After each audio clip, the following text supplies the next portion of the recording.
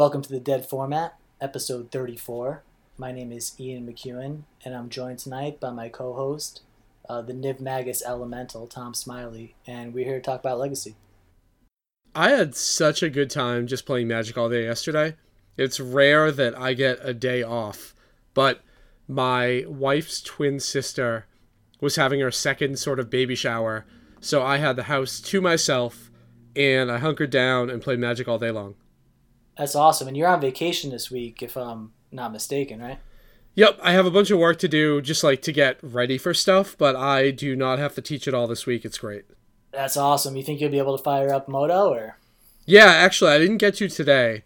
I made the trip to Treehouse, and it was my brother's birthday, but I don't have too much to do. I'm definitely going to be able to get ready for Syracuse. That's awesome, man. It's a good timing, I guess. Yes, it worked out very well. So you set a new high score for the Dead Format so far in the challenge on Saturday, right? Well, for the Dead Format, like I've only played in one other challenge other than the one this weekend, and I did better.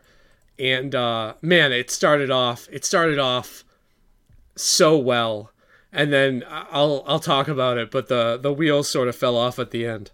Yep.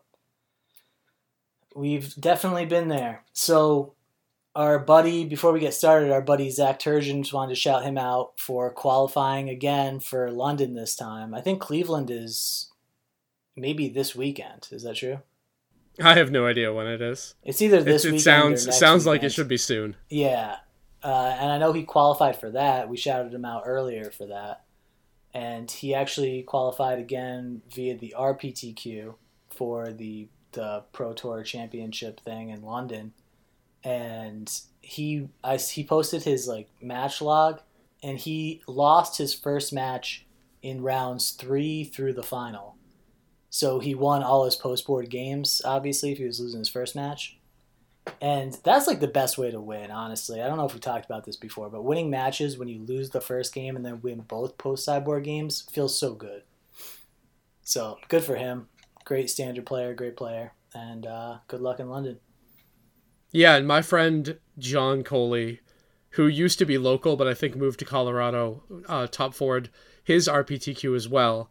And I know a bunch of people that are qualified for London, and I'm super happy to cheer for them.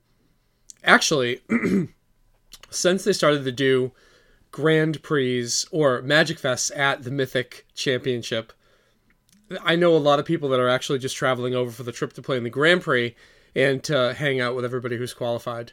So I think that was a good change that happened with all of this stuff. Is that a new change, or has that already been in effect for a couple? I think this is going to be the first one that's in effect for. Okay. Yep. Yeah, I remember when they announced that. It was a while back, but I hadn't actually heard of one yet. Mm-hmm. Yeah, I'm pretty sure this is the one. And I think a lot of store owners in London are angry because they're going to be running a big pre-release before the actual pre-release. So they sort of cut out all of the local stores. Oh, I heard something about that. Is that what happened? Yeah. I don't know all of the details because I didn't look into it too closely, but that's the story that I heard. Before we actually get started with everything, I want to thank 2 new patrons that we got this week. So, Ben Pacino and Eric Shu. Yeah. Thank you for signing up for our Patreon. We'll make sure we get you the Discord link soon. Did they say they signed up for the no holds barred fighting? Is that what we're here for? Apparently, I don't know. Somebody in Discord said that they signed up just to hear us fight. Oh, that's awesome. Yeah. We can do more of that. That was great. we got way too much positive feedback for screaming at each other. They were like, yes, I want to hear more of that. Go at each other personally. Yeah. Are you sick? Anyway. It's just sidebar. Are you sick or no? Oh, yeah. Sorry, my voice is shot. I didn't take a sick day last week from work. But on Thursday and Friday, I was just wiped. But I knew I had vacation coming up, and I'm starting to feel better, but my voice is just absolutely shot. So if I sound awful, it's because I'm actually sick. Gotcha. Yeah, I thought you were choking on something, and then you just continued to sound that way. So then I realized you might actually just be sick or whatever. Yeah, it was bad. My wife, every time I get like a man cold, she just gives it to me so hard for like being sick. And I just want to poop on my wife for not respecting the man cold, because it's a real thing, and she has no sympathy at all. I never heard of the man cold until last year. I was at work and something just like popped up on someone's browser that said like, oh, scientific proof that men's colds are actually 10% worse or whatever. And I was like, oh, look at this is interesting. And everybody at work was just like, I didn't realize that this was such like a hot button issue. This was a thing. Everybody had their opinion. Oh, that's bullshit, or suck it up, you know. I didn't realize the man cold was even a thing. It is. Yeah. Just don't tell her that. So, all right. Yeah. So what is with this elimination diet? This is the next thing we have on the docket today, and I want to know about this. Oh, yeah, I threw that on there to explain why I had hiccups. But actually, thankfully, my hiccups seem to have subsided. But I just this morning started back on my just straight carnivore diet, like elimination carnivore diet, where I'm just eating meat. So today, all I've had to eat are 2 cups of coffee, a half stick of butter, 3 eggs, 5 pieces of bacon, and a steak. Gotta lose weight, bro. It's a heart health diet? Yeah. All right. Whatever, but it works. Yeah, no, that's great. We when we went to Toronto, we were traveling with Jake, and Jake was on the keto diet. Mm-hmm. And similar, very similar. He was having some vegetables. It wasn't just meat, but he had this he had a meat stick that he was carrying around in his bag to like snack on. And it literally just seemed like a grocery store kielbasa with better wrapping that he had going all weekend. So I was just wondering, like, how am I going to get my meat stick to Syracuse? Yeah, you bring your meat stick to Syracuse. On the flight, though? Well, I mean, like, you probably shouldn't have it out for the people sitting around you, but the meat stick got named Stubby D because Mike had such a great time playing for Stubborn Denial over the weekend that the meat stick became the Stubby D. And the Stubby D was great. Nice. Yeah, with this, like, TSA, you gotta fly through TSA, like, they don't let you bring water, do they let you bring meat sticks? I don't know. Well, I think that there's no chance that the meat stick would be explosive. I think you're probably fine with a sealed meat stick. Yeah. We can test we'll our find luck, out. I guess, yeah. We'll find out. So, you want to get into your challenge, your week in Legacy? Yeah, I had been planning on playing in the challenge because I knew I was going to kind of have Sunday off from any responsibilities. And I was considering whether or not I was going to play Grixis Control or the 4-color control deck that Jake was talking about in the challenge, or if I wanted to play something that I was a little bit more familiar with. And Mike Rapp actually sent me a little bit of information on the blue-white Flusterstorm Niv Magus deck that had popped up online a few weeks ago that we talked about. And apparently Bob and Anurag streamed it and said some pretty good things about it. And I felt like that was more my style. And if I was going to play in an event without any practice, I'd rather play something I was more familiar with. And the deck seemed great to me. The Niv Magus Elemental wasn't ever outstanding. It got to be like an 8-9, so I guess that is kind of outstanding. But I felt like having an extra 1-drop really made the deck a little bit more consistently able to curve out. Obviously, Stoneforge and True Name are very good in certain matchups, and in the matchups that those cards might not be the best, Flusterstorm is pretty good. So the deck has the ability to have very, very strong draws against a different contingent of the metagame, where Stoneforge and True Name are great against Aether Vial and Chalice decks, and Flusterstorm is great against all the blue and combo. So I like where the deck is positioned. And right now it's my front runner leading into Syracuse. So I didn't even think about Niv Magus with regard to like Chalice decks. So if you were to lead off on a Niv Magus and then your opponent sticks a Chalice that you don't have an answer for, game 1 or whatever, that Niv Magus, it doesn't obviously negate the effect of the Chalice, but it kind of gives you an out, right? Yeah, it turns all your 1-drops into pump spells. Yep. And also, there was a game where I think I was playing against White Eldrazi, and in game 1, I knew my Flusterstorms were basically going to be dead because they were a Chalice Thalia deck. I didn't put them on Swords to Plowshares or anything like that. Yeah, totally. They had Containment Priest and Displacer as their removal. So I actually got to take a line where I had my Niv Magus in play.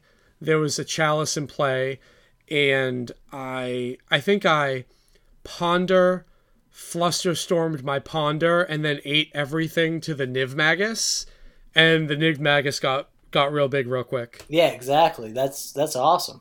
Yeah, so it turns your Flusterstorms into Never Dead cards too, because it's always just like a storm pump spell. So, and in those matchups, the Eldrazi and Blood Moon typically are the Chalice decks you see most. They don't have like a Swords to Plowshares type of removal, right? They're usually either damage based, like a Fiery Confluence, or Dismember, I guess would be the worst case. So you can kind of play around that stuff. Yeah, you can just make like a big 6/7 that they have to deal with. Yeah, that's really good. I hadn't thought about that aspect of it. Now it kind of makes more sense to me. Yeah, I didn't really think about the deck too much before I registered it. I took the exact list card for card from the person that had been doing well with it online. And after playing, I definitely make some changes, which I'll talk about at the end. But the list was very good. And even though I didn't top 8, I felt happy with the performance of the deck. So did you want to run through your games? Yeah, so I started off against Goblins. Stoneforge and True Name is just really good. I lost a game just due to mana tightness. But the deck is really well set up to fight against Vile decks. There's Engineered Explosives and Disenchant and ways that you can push through Goad Wide strategies, which just let me crush that first match. I played against Death and Taxes. The same thing happened. I think I lost game 2, where it was just I got double ported and they had a Vile going and I couldn't do anything about it. So beat Goblins, beat Death and Taxes. And in round 3, I played against the White Eldrazi deck that I was talking about before, who actually finished 12th in the whole thing. So I think if you look at Dancing Jesus, that's the deck that I played against. So it wasn't the Reality Smasher Thought Not Seer deck. It was basically that mono White Eldrazi Displacer Containment Priest deck. But I wrote it down as White Eldrazi because it's basically the same thing. Yeah, it's a deck that can take many, many forms. We've seen it, a lot of people experimenting with it. Yep. It's tough for that deck to beat a True Name. So True Name's got there. That one was 2-0. And in round 4, I played against one of the people who has supported the cast the most. I would like to respond / Marcus, the Stasis High Tide player that we talked about a few times. Yo, since we're on Marcus, real quick, did you see that list he posted today? So I know that I saw something on his Twitter that was interesting, but I was out sort of doing stuff all day. What got posted? Do you remember when Wilderness Reclamation came up and we both thought of him? You were talking about High Tide and I was talking about Stasis. Okay, yes. He posted a Wilderness Reclamation list that was neither of those. It was like this Nick Fit kind of deck. Oh, wait a minute. And it had no win conditions main deck, but it had Cunning Wish for Blue Sun Zenith and Nexus of Fate. Exactly, yep. I did see that. And I wish that we didn't cut the Wilderness Reclamation piece that we had talked about in that cast, because we fought. Oh, was it officially cut? I didn't realize. I think I cut it because we fought Yeah. And then I didn't want to edit it anymore, so I just cut everything from the fight on. So now, given how popular our fights were, we might need to fight more. Yeah, man. I really think that we fought about other cards, and like Wilderness Reclamation was kind of an oasis, maybe, because I was definitely thinking that you couldn't untap Tropical Islands in High Tide for no good reason. I don't know why I thought that, but anyway, let's get back to your challenge. Okay, so I play Marcus, who's playing Miracles, and man, Flusterstorm is really, really good. Just having 4 Flusterstorm when you're playing against a blue deck, especially a blue deck that relies on cantrips and not everything is important. Like, all of the cantrips you can basically just ignore. And if your opponent is playing a turn where they're like, they have air in their hand and they have to cantrip, your Flusterstorms get great. And in a matchup where you really only have to worry about Terminus, it did some work. So he was the first opponent who actually typed to me in chat, and I thought that I had my chat off for the whole time because none of my opponents had said anything to me, and he was the first person to say hi. So I was like, oh, I guess it wasn't off. and we had a good match. He actually ended up top 32ing as well. So far, 2 of my early opponents ended up doing well, and then we'll talk about what happened after. So I'm sitting at 4-0. And I'm thinking, awesome, I'm 4-0. Like, I basically have a win in because my tiebreakers are just going to be amazing. Right. And so far, I haven't really played against decks that the deck was sort of lined up to beat. I played against 3 Chalice decks with my 4 main deck Flusterstorm. I played against 3 Chalice/Vial decks with my main deck Flusterstorm. And 1 Miracles deck where the Flusters were great. And I'm looking forward to playing against something that I'm like more matched up for, like maybe a FlusterDelver or a Grixis Control or another Miracles or a blue deck. And I play against Hexsteps. Yeah. Which I played against Gul Dukat. My game 1, I thought that I was set up pretty well. I didn't know what I was playing against, but I kept a 1-lander that had a Delver and some cantrips. So I led on Delver. I got wasted, and then I didn't have another colored source the whole game. At all. I just didn't draw one. Yeah. In my game 2, I mulled the 5 from no land, and just couldn't recover from it. So I was feeling kind of down that I feel like that's a match that isn't the worst. I have 4 Wastelands, 4 Swords to Plowshares, enough interaction to take care of the early discard, and a pretty good clock that I can put on, but my draws just weren't there at all, so that was unfortunate. You got a Caracas on the board too, huh? Yeah, I feel like the deck definitely wants another land, and I'll get into that when I talk about the changes that I would have made. I don't know if that land is Caracas. I think the Caracas stays in the sideboard, but the deck definitely wants another land, because the games that I had lost up through and including that round were all due to mana issues. So I really think the deck wants 20. All right, round 6. My Moto sort of froze up. So when the round started, it didn't give me a notification. Oh, yeah. So I almost thought that I was going to get kicked out because I tabbed back into the screen to see the match had started. And there's like 3 minutes off the clock. And then my Moto locked up. So I had to exit and then reopen it and get back into it. And it took me forever. So I was like already kind of a little tilted. And I was playing against Manaless Dredge. So I play my turn 1 Delver and I just get wrecked. Game 1. Yeah. Game 2, I play a Cage and then he scoops. So we've played 2 full games. I lagged. I had to restart, and they have like 24 minutes on their clock, and I have like 20 on mine. And in game 3, my 7 had no land and no hate, my 6 had no land and no hate, my 5 had no land and no hate, and I mulled the 4, and I kept a land with a cantrip and no hate, and I just didn't draw anything. So I saw the Reddit write up for my opponent. Opponent decimated his hand by mulliganing. Like, is that what it said? Yeah, like, or destroyed his hand by mulliganing. It's not like I was pitching playable hands. Like, you know what's the worst? When you open up a 7 against them with like cage and no land in it, and you have to do that math. Like, what's the likelihood of my 6s and 5s? Versus hitting a land. Yep. Yeah, that would have been an interesting case. I feel like that matchup is very in my favor, given the type of sideboard hate I have and the ability to dig through my deck. So, even though I still have only played one deck that Flusterstorm is good against, the deck had been performing very well.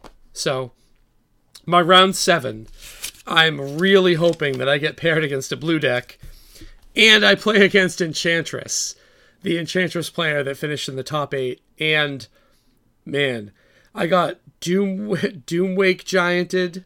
My opponent played Into the Eye of Chaos to clear the way for Doomwake Giant to kill my True Name Nemesis. I mean, losing those last 3 was rough, but I lost to Hex Steps on some really bad mana draws. I lost to Manaless Dredge, and I lost to Enchantress. And I do not think that I'm going to see those in the tournaments to come. So, I felt like the deck functioned very well. I would add another land. I'd cut the Council's Judgment. I'd change some numbers with the cards in the deck, but I'm not 100% sure about what goes where. And I'm still kind of unsold on the sideboard. There are some things that I kind of want there. Yeah, I don't know about that 2 Cataclysm, first of all. So, Cataclysm against Miracles. Whew, that card's good. I played a League after, and I ended up going 4-1, and Cataclysm against Miracles was an absolute house. Just as like an Armageddon, basically? Yeah, basically. Like, you just get to put them back to 1 land, and you can back that up with Flusterstorm, and like, they really care about their mana, and they're not playing around an effect like that. So you hit it when they have 7 lands or something, and they just can't recover. But I played against Grixis Phoenix in 1, Miracles in 1, FlusterDelver in 1, a green-white company deck, which seemed like it was just a port from Modern with like Gaia's Cradle and some dual lands, but I actually lost to Storm. I was 8-4 with the deck. Obviously, it's a really small sample size, but I felt like I didn't play in the challenge the matchups that like I would expect to see, other than sort of Eldrazi and Death and Taxes and Miracles. And against what I expect the metagame to be for Syracuse, the deck did really well. What did you think about the Sword of Fire and Ice main? So I think that probably should have been a JIT. Yeah. If I was going to, like I talked about, the Council's Judgment would go, I would add another land. I think the Fire and Ice should be a JIT. And I'm not 100% sold on Niv Magus Elemental if you want the extra 1-drops, or if you just want that card to be Snapcaster Mage. So I'm unsure about that spot as well. Yeah, Snapcaster's interesting. Oh, there's one in the sideboard, huh? Yeah, and that, it was good for me. I brought it in quite a bit. Being able to board into 5 removal spells with a Snapcaster is good, but I feel like against Delver, the Snapcaster Mage allows you to buy back those removal spells that might sort of get eaten up early game, and you can outpace your removal with Delver's threats. But I haven't played too much of the Delver matchup, so I'm not certain on whether or not that's something I want to do. Did you give any thought to Planeswalkers in the board, like getting bigger, or do you feel like that's not what you're trying to do? Well, I feel like that takes the spot of Cataclysm. So instead of playing Cataclysm, you could play like a Gideon or some Jaces or something like that. But I kind of feel like this deck wants to be an Armageddon deck more than a Planeswalker deck. So we'll see what happens with that. Yeah, I could definitely buy the no Planeswalkers. You want to always be holding up. Like, you have a lot of instant speed interaction, a lot of counter magic. So I just can't see tapping out for that Gideon, right? Yeah, you really kind of want it to be your 5 play. But again, the deck was playing 19 land before. Right. I definitely want to bump that number up. And if I was going to play a Planeswalker in the sideboard, it would definitely be Gideon. Probably for the Miracles and Versus Control matchup. But I'm still not sure whether or not I would want that or Cataclysm. So do you think that this is the front runner for you for Syracuse right now? It is right now. I have this week that I'm going to be playing the 4-color control deck. But this is the deck that I'm bringing to Etsy on Friday. Oh, you're gonna go? We go to play F&M. Nice. Yeah, I had it cleared with my wife. We have a patron coming from Arizona to play Magic. We have to show up, right? Oh hell yeah, I'm gonna be there. I thought that for some reason I thought that you said you couldn't make it, but maybe that was Pat. No, I think that I said I'd have to check with my wife. Okay. Which I do for everything now. But I can make it. Excellent. Yeah, I'll be there. Yeah. I realized just today, because like February is a short month, and the date of the Syracuse SCG is in like March. It's the beginning of March. Yeah. I thought that we had an extra weekend in there, but we basically only have this weekend, and then it's Syracuse. And then it's next weekend. Yeah, I know. So I'd been thinking that there was like this extra week, and now just suddenly today when I realized it at work, I was like, oh shit, I need to commit to a deck, right? I feel like I don't have enough time to be like waffling around and playing like whatever whimsical deck comes in my mind. Like I should just be locked in on, if I'm playing any leagues this week, they should be with the deck that I at least think that I'm playing at Syracuse, because we don't have that much time. I already thought that you had locked in Noble Rug. Like you were taking one for the team and you were going to play it. Yeah, that was my plan. Like, I don't know, whenever I booked Syracuse 6 weeks ago, maybe I was definitely going to play Noble Rug, and playing the Bant family of decks over the past 2 weeks, starting with that build that Eric Landon posted that 5-0 with, mm-hmm. and then experimenting. I did a bunch of different experimentations. I tried just going 4-color with that. I tried playing Green Sun Zenith with that, instead of Birds of Paradise having like 2 Green Sun Zeniths and a Dryad Arbor, and staying 3-color. And I also tried going into just like bug main deck colors to have Abrupt Decays in the main deck, and just only splashing for Stoneforge Mystic off of a couple white duels and the Noble Hierarchs. And the thing that I like the most about this deck is something that you talked about a couple episodes ago, which is that with the Eldrazi, there's so many Chalice decks, right? Eldrazi, Blood Moon, whatever Chalice deck you're playing against, you can just climb the curve and just outclass them in a certain number of games.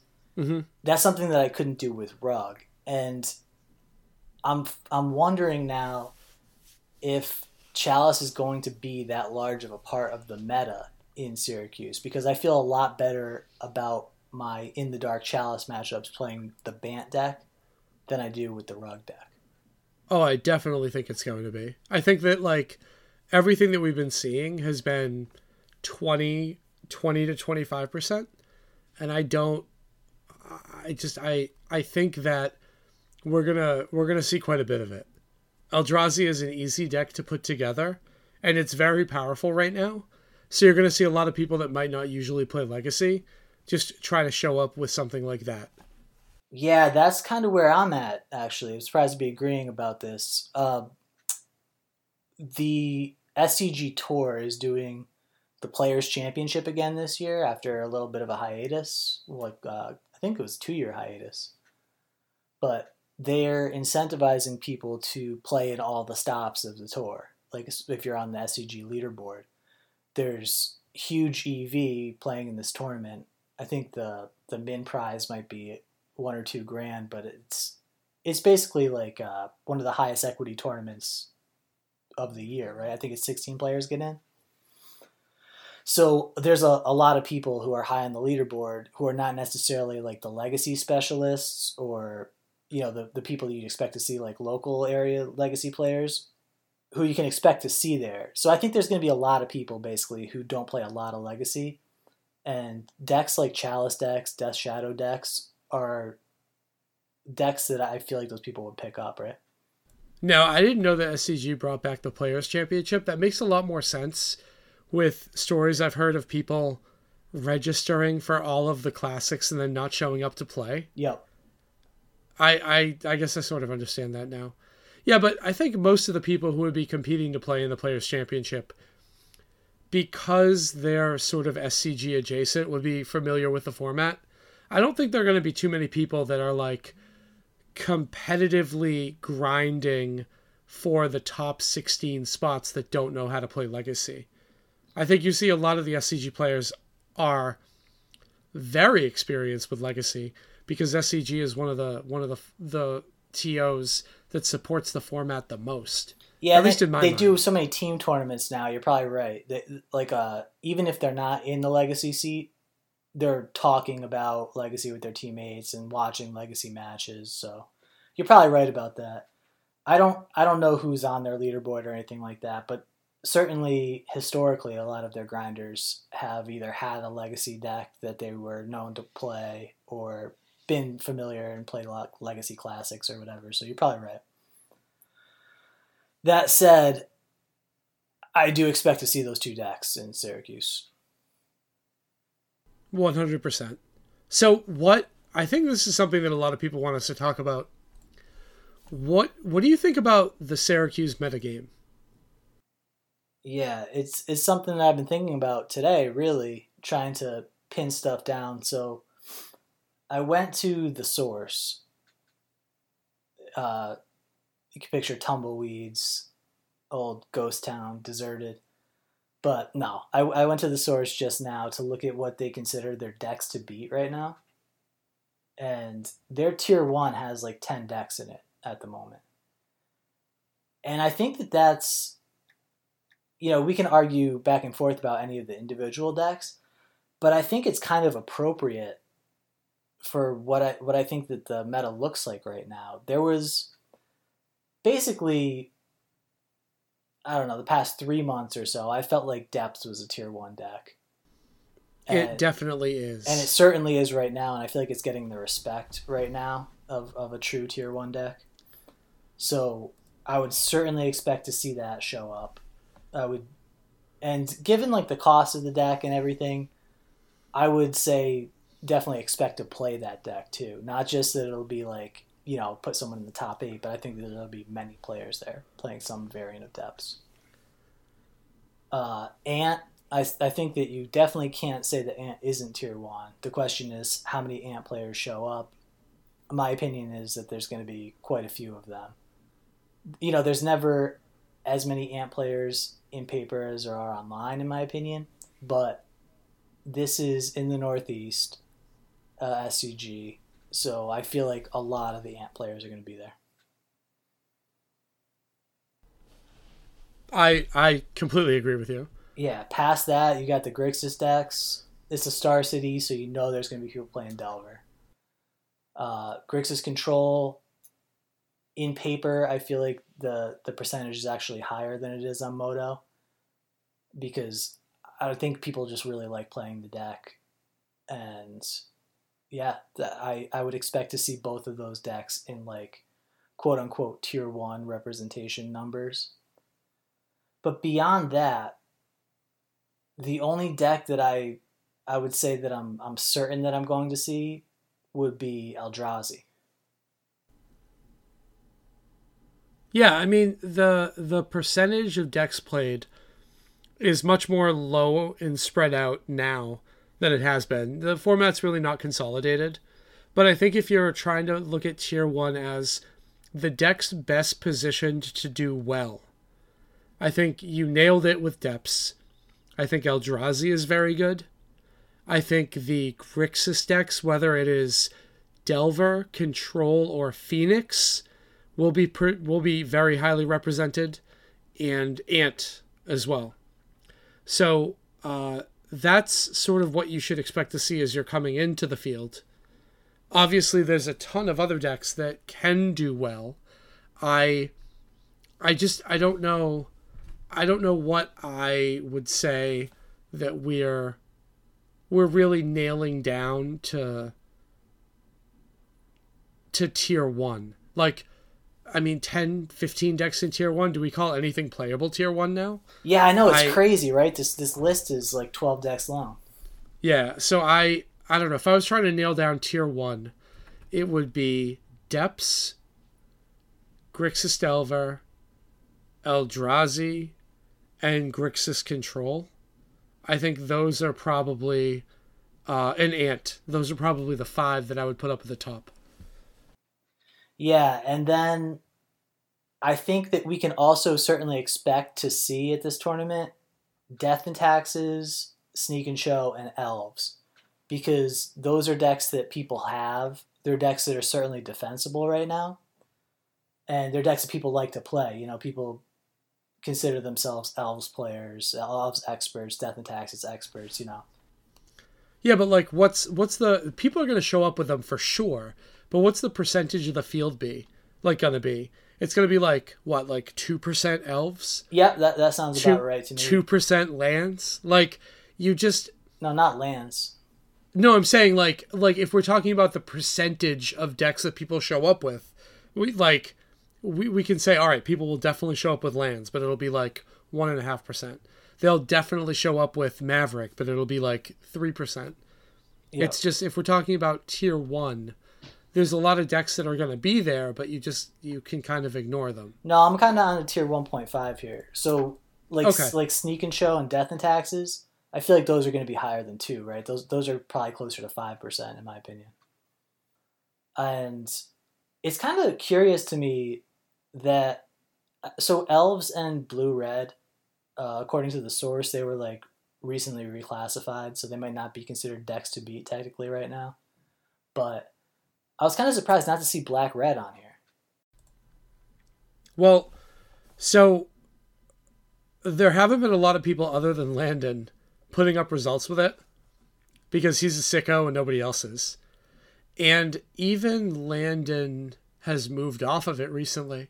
So I don't have any of the data to show why he moved off of it. But maybe it's just time for that deck to just realize it's hated out already and then come back when people aren't as ready for it. I think Grixis Phoenix making such a big push, or like when it came into the format, that a lot more people were playing Graveyard Hate to be ready for that, and it could have sort of pushed out Black Red. Yeah, it's possible. It's also possible that maybe a lot of the Black Red players are just playing Phoenix now, right? Because that's what Landon's doing, I think, right? Well, I mean, he moved over to Bant. Oh, okay. I thought that was just like a one-off. So this, I think that also what deserves mention, at least at that level of Sneak and Show and Death and Taxes, if not more so, is the deck that you're talking about, like the blue-white Stoneblade deck. Yeah, I mean, like there are many ways you can build it depending on what your curve is, whether you're playing Delver or whether you're not. But the fact that you have a very solid mana base that you don't really have to worry about Moon Stompy or non-basic land hate. You can play every spell in your deck off of the basics that you can fetch. It's resilient and powerful against creature decks. You have 4 True Name Nemesis, which it's just a house in so many matchups. And the innovation of having 4 Flusterstorm main deck really takes a lot of the decks that you had challenges with before and makes it a lot easier. So you're better against the Snapcaster decks, whether that's like the Snap K command or the Snap Plow decks. You have extra oomph when you're fighting counter wars. And also with Niv Magus Elemental, it really can turn Flusterstorm into a +6/+6 permanent pump. And in matchups where your Spell Pierces or Flusters might not have been good before, being able to at least convert it into something useful in a game 1 is helpful. So, I really like Flusterstorm. I've always liked Flusterstorm. And I found that it was very good in this deck. Even though the matchups that I played against in the challenge, like, they weren't Flusterstorm matchups. I sided it out in, I don't know, 5 out of my 7 matchups.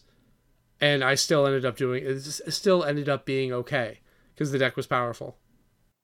Yeah, and that's kind of the other thing about this. Just playing online, so I played since we last recorded. I only played, I guess I played 3 leagues now, and the vast majority, it's either 10 or 11 of the decks I play against have been non-blue, and that's kind of like if you look at the challenge data this week, or if you just are looking at any slice of MTG Top 8, if you're looking at like the last few challenges or the paper meta, it seems like there's a lot of blue decks, but there's also a lot of non-blue decks, and particularly online, I think it's probably a higher percentage than we'd see in paper. But preparing for this tournament, in my mind, I have non-blue higher than I did before, like in the old meta. For sure. And obviously it's like small sample size and recency bias, but my experiences have been the same. I've seen a lot of non-blue. But you're going to play Legacy in paper, and you're going to play against blue. That's what I'm thinking, right? Like, I can't really lean into that, the Moto trend, right? Right. Well, I mean, like, so you're talking about what you've experienced. You said 10 of your last 12 are non-blue. And, I mean, my experiences were very similar. I played a bunch of non-blue matchups. But you look at what people play in Legacy paper, and one, it doesn't change as much as it does online. There are obviously people who have the ability to play whatever they want to. I'm lucky enough to be one of those people, but people tend to gravitate to certain decks. And a lot of people that play Legacy regularly, they really gravitate to Brainstorm. Maybe there's more of a flux into, all right, I'm not going to play Brainstorm, I'm going to play this. But everything just sort of works its way back to Brainstorm and Legacy. And I wouldn't take what we're seeing online to be gospel for Syracuse. Yeah, I certainly wouldn't expect to see these, like the Chalice, either the Eldrazi, the White Eldrazi, or like the Death and Taxes Stompy deck that I've run into in both of the last 2 leagues I played. And I believe it came in top 16 in the challenge. It was the person you played against, I think. Yep. Yeah, he finished 12th. Yeah, that deck is showing up quite a bit online. And like I wouldn't expect to see that deck in Syracuse. Like maybe somebody will bring it, but yeah, I think somebody will probably bring it, but I think that the Death and Taxes you're going to see is going to be more traditional, and I think the Eldrazi Chalice decks are going to be what you think they're going to be. I think there's going to be a lot of Brainstorm. Yeah, as there should be. I really hope that there is. You know, and I think I'm going to prepare that I'm going to face at least 50% Brainstorm, like I always have prepared. But yeah, it's certainly wide open. Like, even though it does feel like it's settled down a little from a month ago, you could still face anything, you know? And looking at the top 8 of the challenge, like, and what you played against yesterday, obviously you did face anything. Yeah, and I mean that was a 100-person tournament. That's not small. And anything did pretty well if you look at that top 8. Yeah, what do we have? Enchantress. We want to get into it right now? Oh yeah, let's get into the actual results. Yeah. So the top 8 was won by Moon Stompy.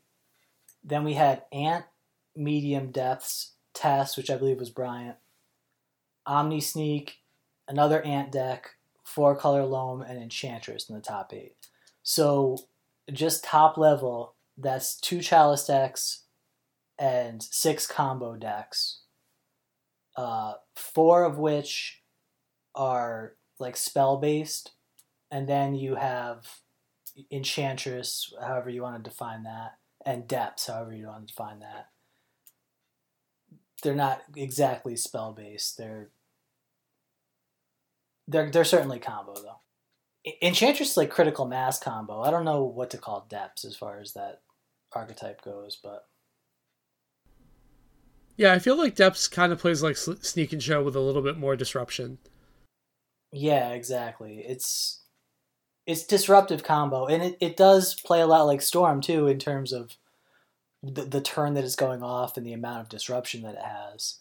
So they're not really that dissimilar, but so basically you got two Chalice decks, 6 combo decks, and no quote unquote fair deck. I mean, the closest thing to a fair deck here that's not a Chalice deck is the Enchantress deck, right? Yeah, I mean, I don't think you could really classify any of those decks as fair. Like 4-color Loam is kind of like a fair deck, but it's a Chalice deck, you know? So right there, you know, there's no like traditional Brainstorm deck like your Stoneblade or your Grixis Delver, Grixis Control, or anything like that. And you go to like the top 16, there's Manaless Dredge, Eldrazi Post, Maverick, D&T Stompy, which we talked about, Eldrazi Post, Lands, Burn, and then Rug Control. So you go all the way to the 16th deck before you find like a traditional blue deck, right? So yeah, they're it's wild. Other than Storm, there isn't a Brainstorm until 16th. Sorry, Storm and Sneak and Show. Right. There isn't a Brainstorm until 16th. Yeah, it's crazy. And we've got, you know, way more Chalices than that. We've got 5 dedicated Chalice decks in there. Yeah, I wouldn't show up to Syracuse with anything that wasn't good against Chalice. And that's kind of why I'm bailing on the Rug deck. I think we already discussed this, but my sideboard games against Chalice felt pretty decent, but my game ones didn't. You know, they were really bad. So, yeah, I don't think that I was, even with a decent post sideboard game, I don't think that I was favored to beat them, and I wouldn't like my chances if I had to play like 3 or 4 rounds against Eldrazi with that deck. I can agree with that. So, yeah, this is a pretty wild challenge, and you were playing in it. I didn't get a chance to play, obviously, but did you see like a lot of names that you recognize, like people that potentially we'd see in Syracuse? Oh yeah, I mean, like it was stacked. There were 98 players, and a quarter of them I recognized right away. Yeah. Like, I mean, it was a solid field for sure, and I guess I just can't wait to play in Syracuse.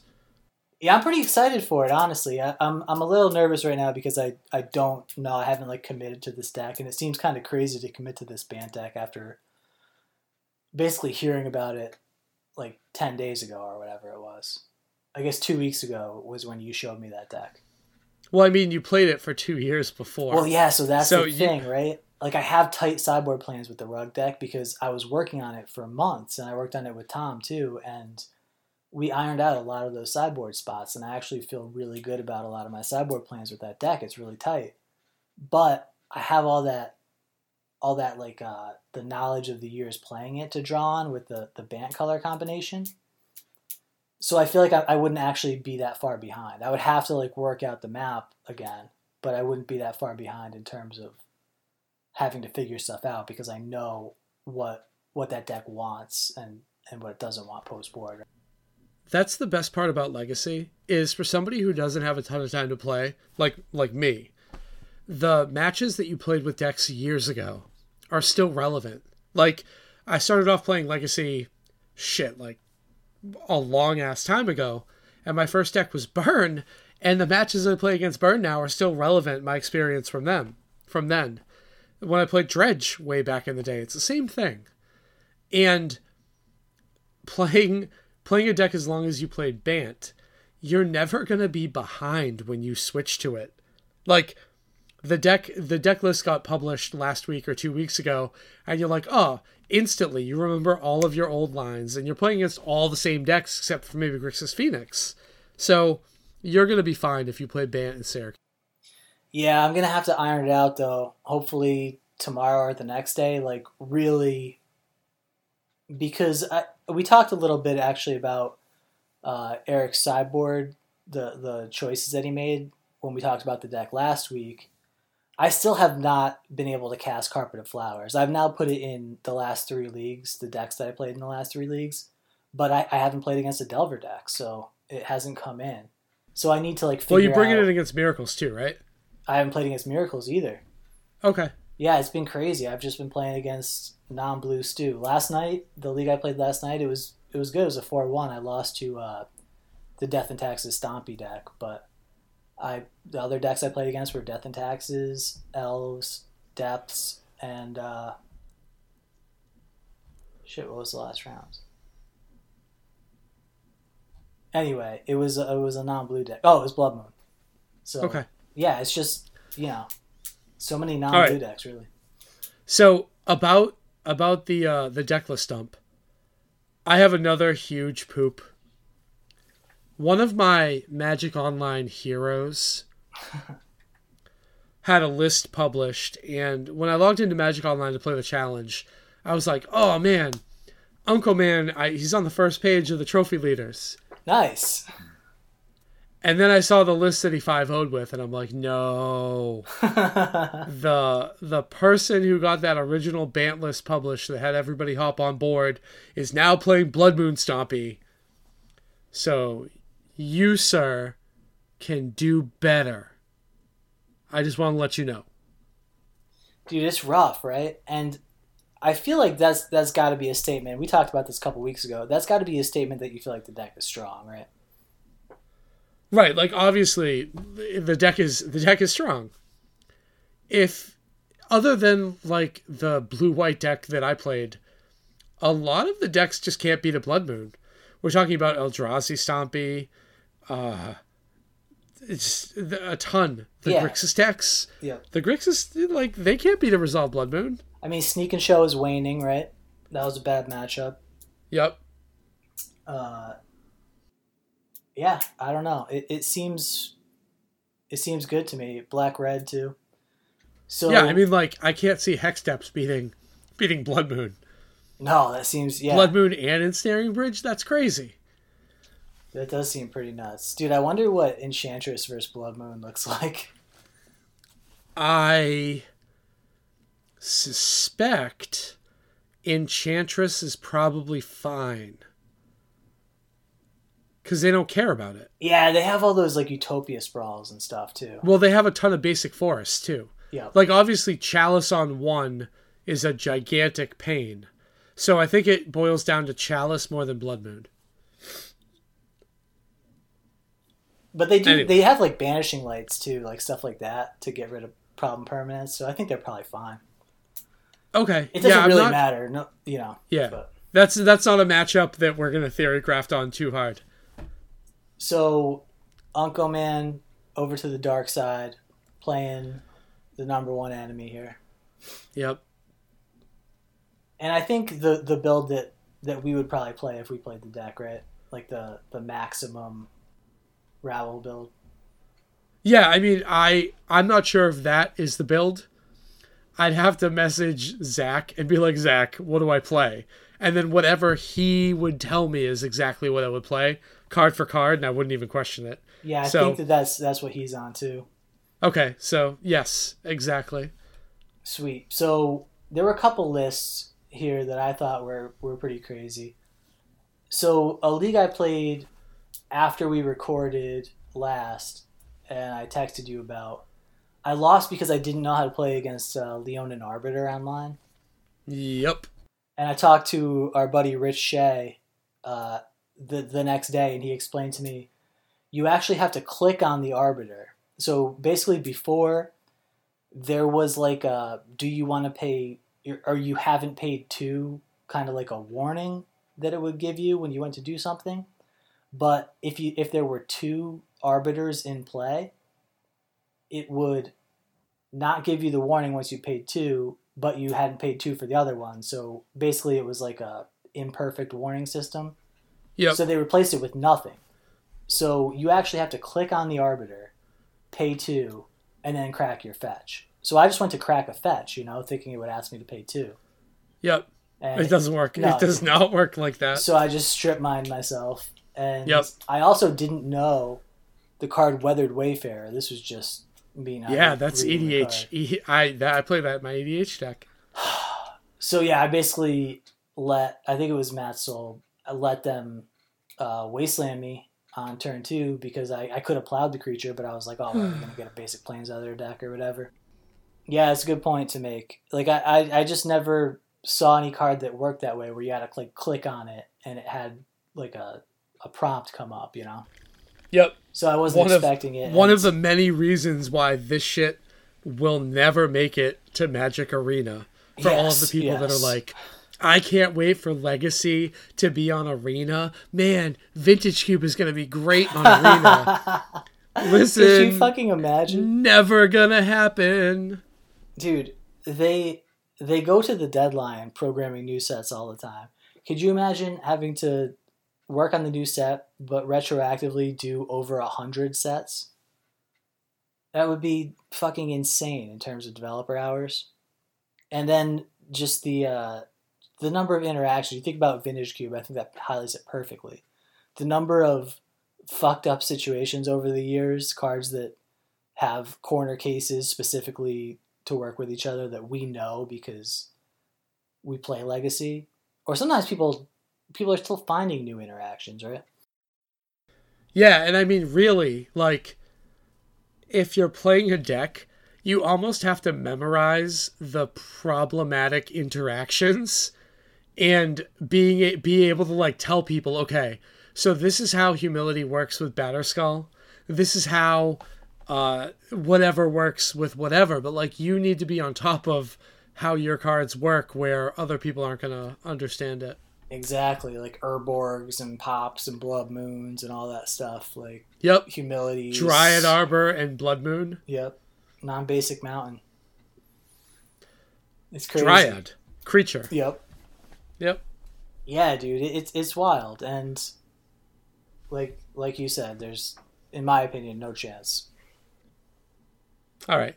So what else did we have in the deck dump? Dude, I started talking about Arbiter, and I don't even remember why. Oh, because it was Matt Soul. So they were testing, obviously, like a white chalice deck. It's kind of like the one that we talked about before, but there was something else in this deck dump that I'd never seen before, which is I'm going to say in quotes mono green, but it's really like junk color, but it's mono green chalice, kind of. Do you see this list? Was it Sylvan Plug? Is that what it's called? It has 3 chokes and 4 Sylvan libraries in the main. What were the creatures? 1 Courser, 1 Dustwatch Recruiter, 1 Marin, 3 Obstinate Baloffs, 1 Ramonap Excavator, 1 Titania, and 1 Knight of Autumn. Ooh, okay. So I'm not 100% sure whether or not that's traditional Sylvan Plug. Sorry, not traditional, but the new build of... Yeah, but, like whatever the new... Plug. Yeah, whatever the I most forgot updated that was list even of a deck, is. yeah. Yeah, but Sylvan Plug is the green stompy deck. Right. And it seems like that is probably the most updated version of it. Would make sense to me, yeah. I believe that. Yep. Like, because that deck definitely played main deck choke. So yeah, 4 Trinispheres, 4 Chalice of the Voids. And it's being enabled by just 3 Mox Diamonds, actually, and 3 Ancient Tombs. So that's how you're getting your turn 1 Chalice, if the draw lines up that way. Or your turn 1 Sylvan Library. Which is a house. Yeah, definitely. 3 chokes seems kind of weird with what we were just talking about with like the lack of blue decks online, the relative dearth. But with a deck like this, you're going over them by so much. Against the decks that choke doesn't do anything. You're both playing a bunch of redundant prison pieces anyway. Yeah, for sure. This deck was interesting. I forgot I had heard stories, like whispers in the corners of dark taverns about a deck called Sylvan Plug, but I'd never actually seen it in person.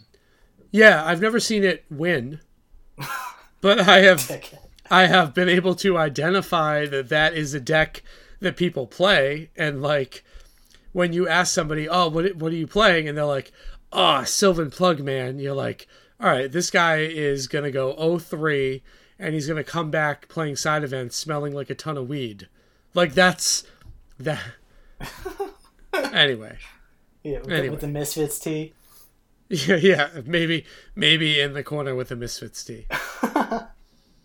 Dude, I went to Rapscallions on Friday. Did the never mind. Did the dude who hit his head return? No, that was grand finales. But I went to Rapscallions to play some old school on Friday, and I never actually played any old school this week. I got there, and there was this dude sitting at the bar, like we ordered a drink, and he was watching Luge, like on the Olympic channel, which is apparently a channel I didn't even know about. You sure it wasn't like Cool Run-Ins reruns? It kind of looked like Feel it sometimes. the rhythm. Yeah. Feel the rhyme. Classic underrated John Candy movie. John Candy was in that movie? John Candy was the fucking coach. Really? I never saw it. I don't know. Man, is he the one who says feel the rhythm, feel the rhyme? No, that's the team. Okay. Yeah. I could see him saying that too, though. I don't know. I've never seen it, but it looks like it would be a good movie. Anyway, there's this Bosnian guy sitting at the bar. I forget how he like got into our conversation, but he started talking to us, on our way back to take out our decks and stuff. And it turns out he was like a Russian lit teacher, college professor. And we started talking about like Dostoevsky, Solzhenitsyn and stuff. And 3 hours later, everyone who I went to play old school with is just walking out, leaving. And I didn't even realize it. I'd just been drinking with this old Bosnian professor guy. So I didn't get to play any old school this week. And that kind of sucked. You had a chance encounter with a Russian lit professor that you got to talk about all of your... Never mind. Dude, Russian literature, I don't know if you ever read any Dostoevsky or Tolstoy or anything like that, but those motherfuckers are in a league of their own. Yes, behind the curtain. They are all by themselves behind the curtain. Dude, pain makes the artist, right? You're absolutely right. All right, so hold on. This obviously doesn't directly relate to what you're talking about, but I had my Valentine's Day take my wife out night on Saturday when my parents came over to babysit. And because it was her night, we went and saw A Star Is Born, the Lady Gaga movie. Yep. And I went into it like, I'm taking one for the team. My wife really wants to see this. And by the end of the movie, I was like, oh shit, this is fucking dark. Really? That movie was so fucking good. Did she die? Bradley Cooper killed it. Really? And that movie was amazing. Is she dead? Or is that... I know Amy Winehouse is dead, but is Lady Gaga still alive? You mean like in real life? Yeah. Yes, Lady Gaga is definitely alive. Okay. Yes. So it doesn't have a sad ending. I guess spoiler alert for everybody. Well, this is a movie, and what happens in the movie doesn't like, she did not die in the movie. She's not dead in real life. I'm not going to say if anybody dies in the movie. Okay. But Jesus, this movie was fucking good. Really? And the soundtrack's killing it. I've been driving around in my car listening to Bradley Cooper's fake band fucking crush it. Wow. Yeah. Oh, man. So what about 8th Grade? Did you ever see this movie? I have not seen this movie. I feel like Alyssa might have seen this movie. I don't know. It's in like the awards, I think. Like one of the movies that could win awards this year. I've heard a couple people talk about it so far and say that it was an amazing movie. Okay. I like Bo Burnham. Is that like an actor or a director? He's a comedian. It looks like he's the person who directed it. Okay. Or he wrote it and directed it. Gotcha. Yeah. Okay. I've heard that that's a really good movie too. All right. I have not seen that. I thought it was just like a biopic on Lady Gaga.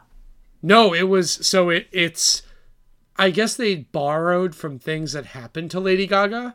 But man, like if you are a fan of rock music and you enjoy like the sort of extremely talented but tortured artists that can't keep their shit together, like I do, this was like the perfect mirror of that, because there's like two stories going on with the pop side and then this other side, and I didn't expect the other side to be so dark. That's interesting, man. I kind of want to see this movie now. Yeah, see it. There are going to be some parts that you hate, but I think that's because they want you to hate those parts. Like with the pop manager, like telling and changing the image of Lady Gaga's character, but like the movie was fucking good. Like a bad guy? Yeah, kind of like a bad guy. Like you just hate this person. And it's got fucking Sam Elliott. Sam Elliott being Sam Elliott. That's the best. Is that an actor? You don't know who Sam Elliott is? I've never heard that name. All right. Yeah, have you seen The Big Lebowski? Yeah. Dude in the cowboy hat at the bar. No. Oh, yeah. That old guy? The old guy. Yes, the old guy nice. is in it. Yeah. So is that his character? Like he's always had that mustache? That Tom Cairns mustache? Yes, that is who he is. By the way, shout out Tom Cairns. We forgot to mention last week, top 16ing the challenge. Holding it down for the Dead Format cast. And he had a kid. And he also, yes, a brand new baby girl. So congratulations. Congratulations. Who has a fucking amazing mustache, as we've seen from the Discord. Jeez. It's like you go like an extra little bit out and roll it up with straight up Raleigh fingers. Dude, so I was working. I couldn't actually text back about this, but he said something about at his work policy, he can only have a mustache. And that was actually my old work policy, too. I couldn't have a beard. I could only have a mustache. It was like from the 80s, some like remnant policy. All right. Yeah, so that's pretty wild. I didn't know that was a thing at more than one place in the world. Well, for all of the people who are listening who don't know who Raleigh Fingers is because you didn't collect baseball cards in the 80s, you need to Google that and take a look at that mustache. What about for the people who are listening who don't know who Tom Cairns is? What should they do? They should look up his deck lists. You can usually find them if you Google Moto deck lists and then scroll through the legacy events. I was trying to segue you into a Patreon pitch. Oh, that was great. You can check us out at patreon.com/thedeadformat. And we have a very active Discord where we learn a lot of things about our listeners. Like how some of our listeners, when they're flying to Boston for other things, bring lockpicks with them. Yeah, what the fuck? Yeah. Why the fuck do you have lockpicks when you're going through airport security? And two, why are you telling us this? I don't want to be on a list. Keep that shit to yourself. Dude, what do lockpicks look like? I just picture like two bobby pins, right? I mean, I don't know. I feel like it's... or like you have like your magazine as a child, like your comic book or whatever, and you tear out like the last page, like send it over to Singapore, and they send you back like a $5 lockpick kit, right? But like, why do you feel the need to travel with lockpicks? You're like, I might get recruited to like break into a secret base and I might need these when I go.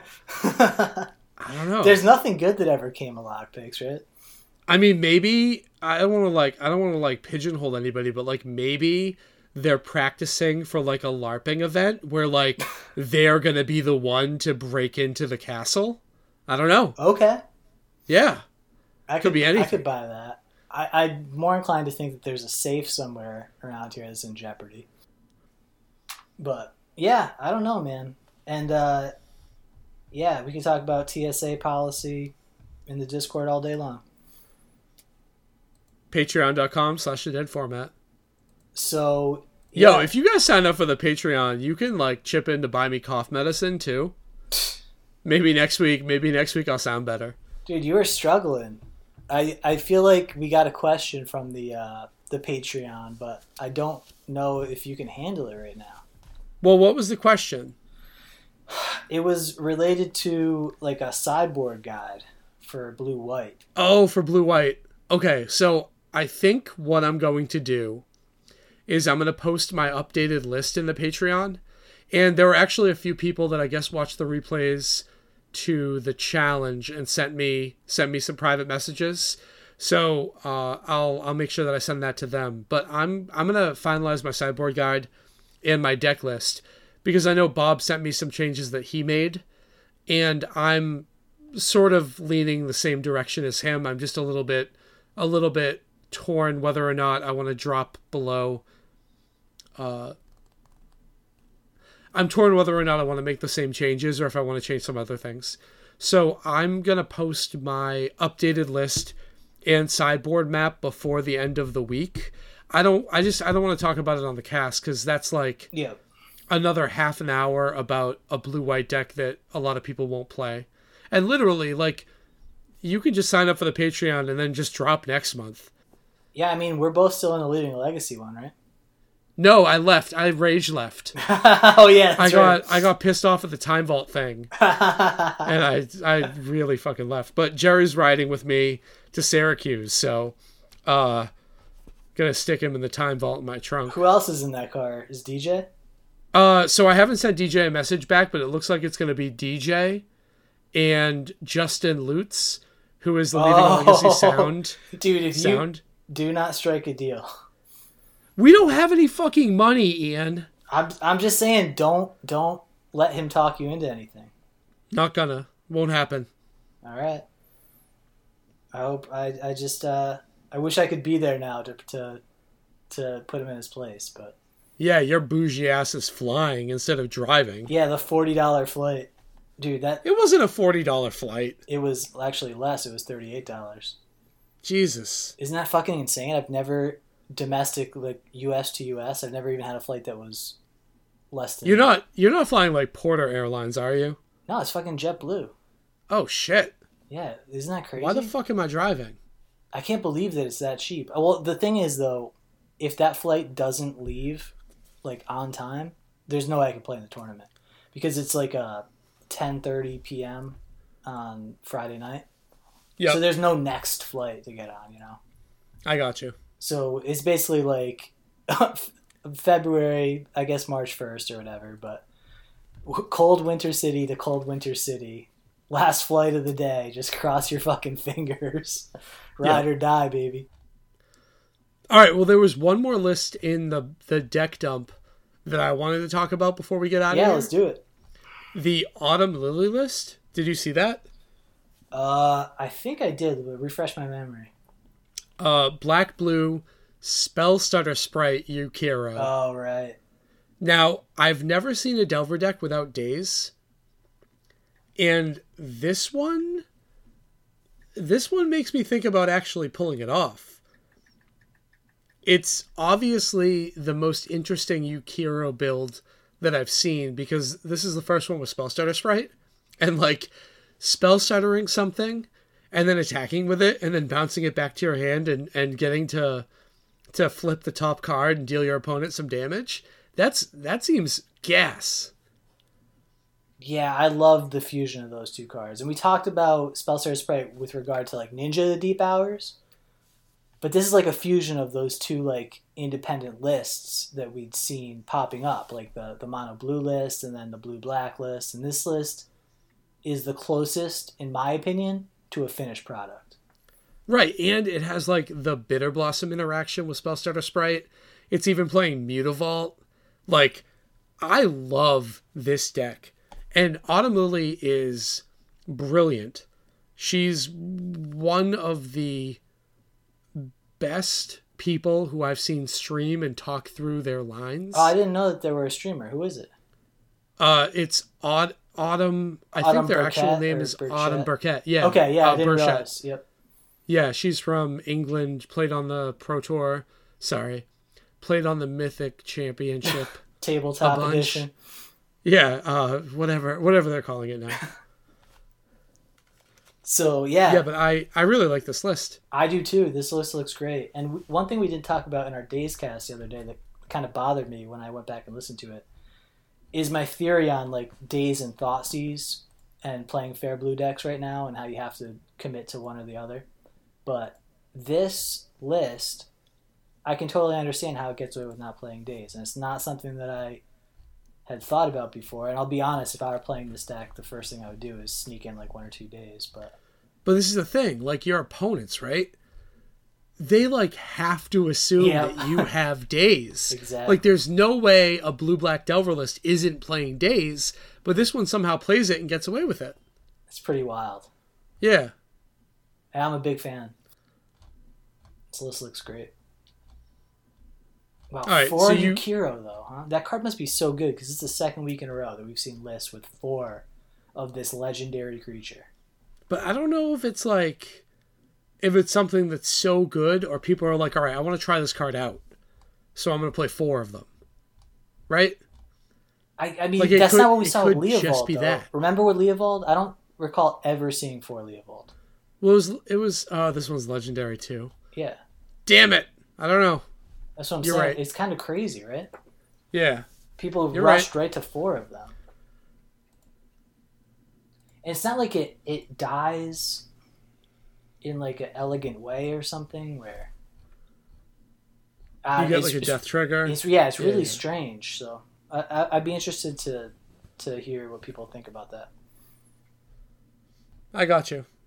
This is pretty wild too, like a fairy deck. But if you look in the sideboard, it transforms. Like it's got this 2 Deluge, 2 Last Hope plan. Yep.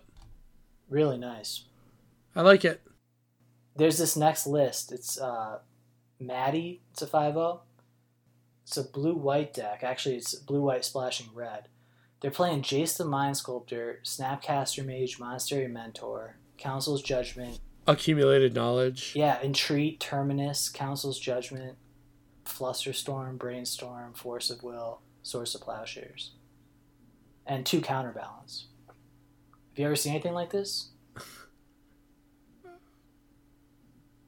So if people want to get in touch with you and tell you which deck you are talking about, where can they do that? Dude, I'm not used to seeing miracles, I guess.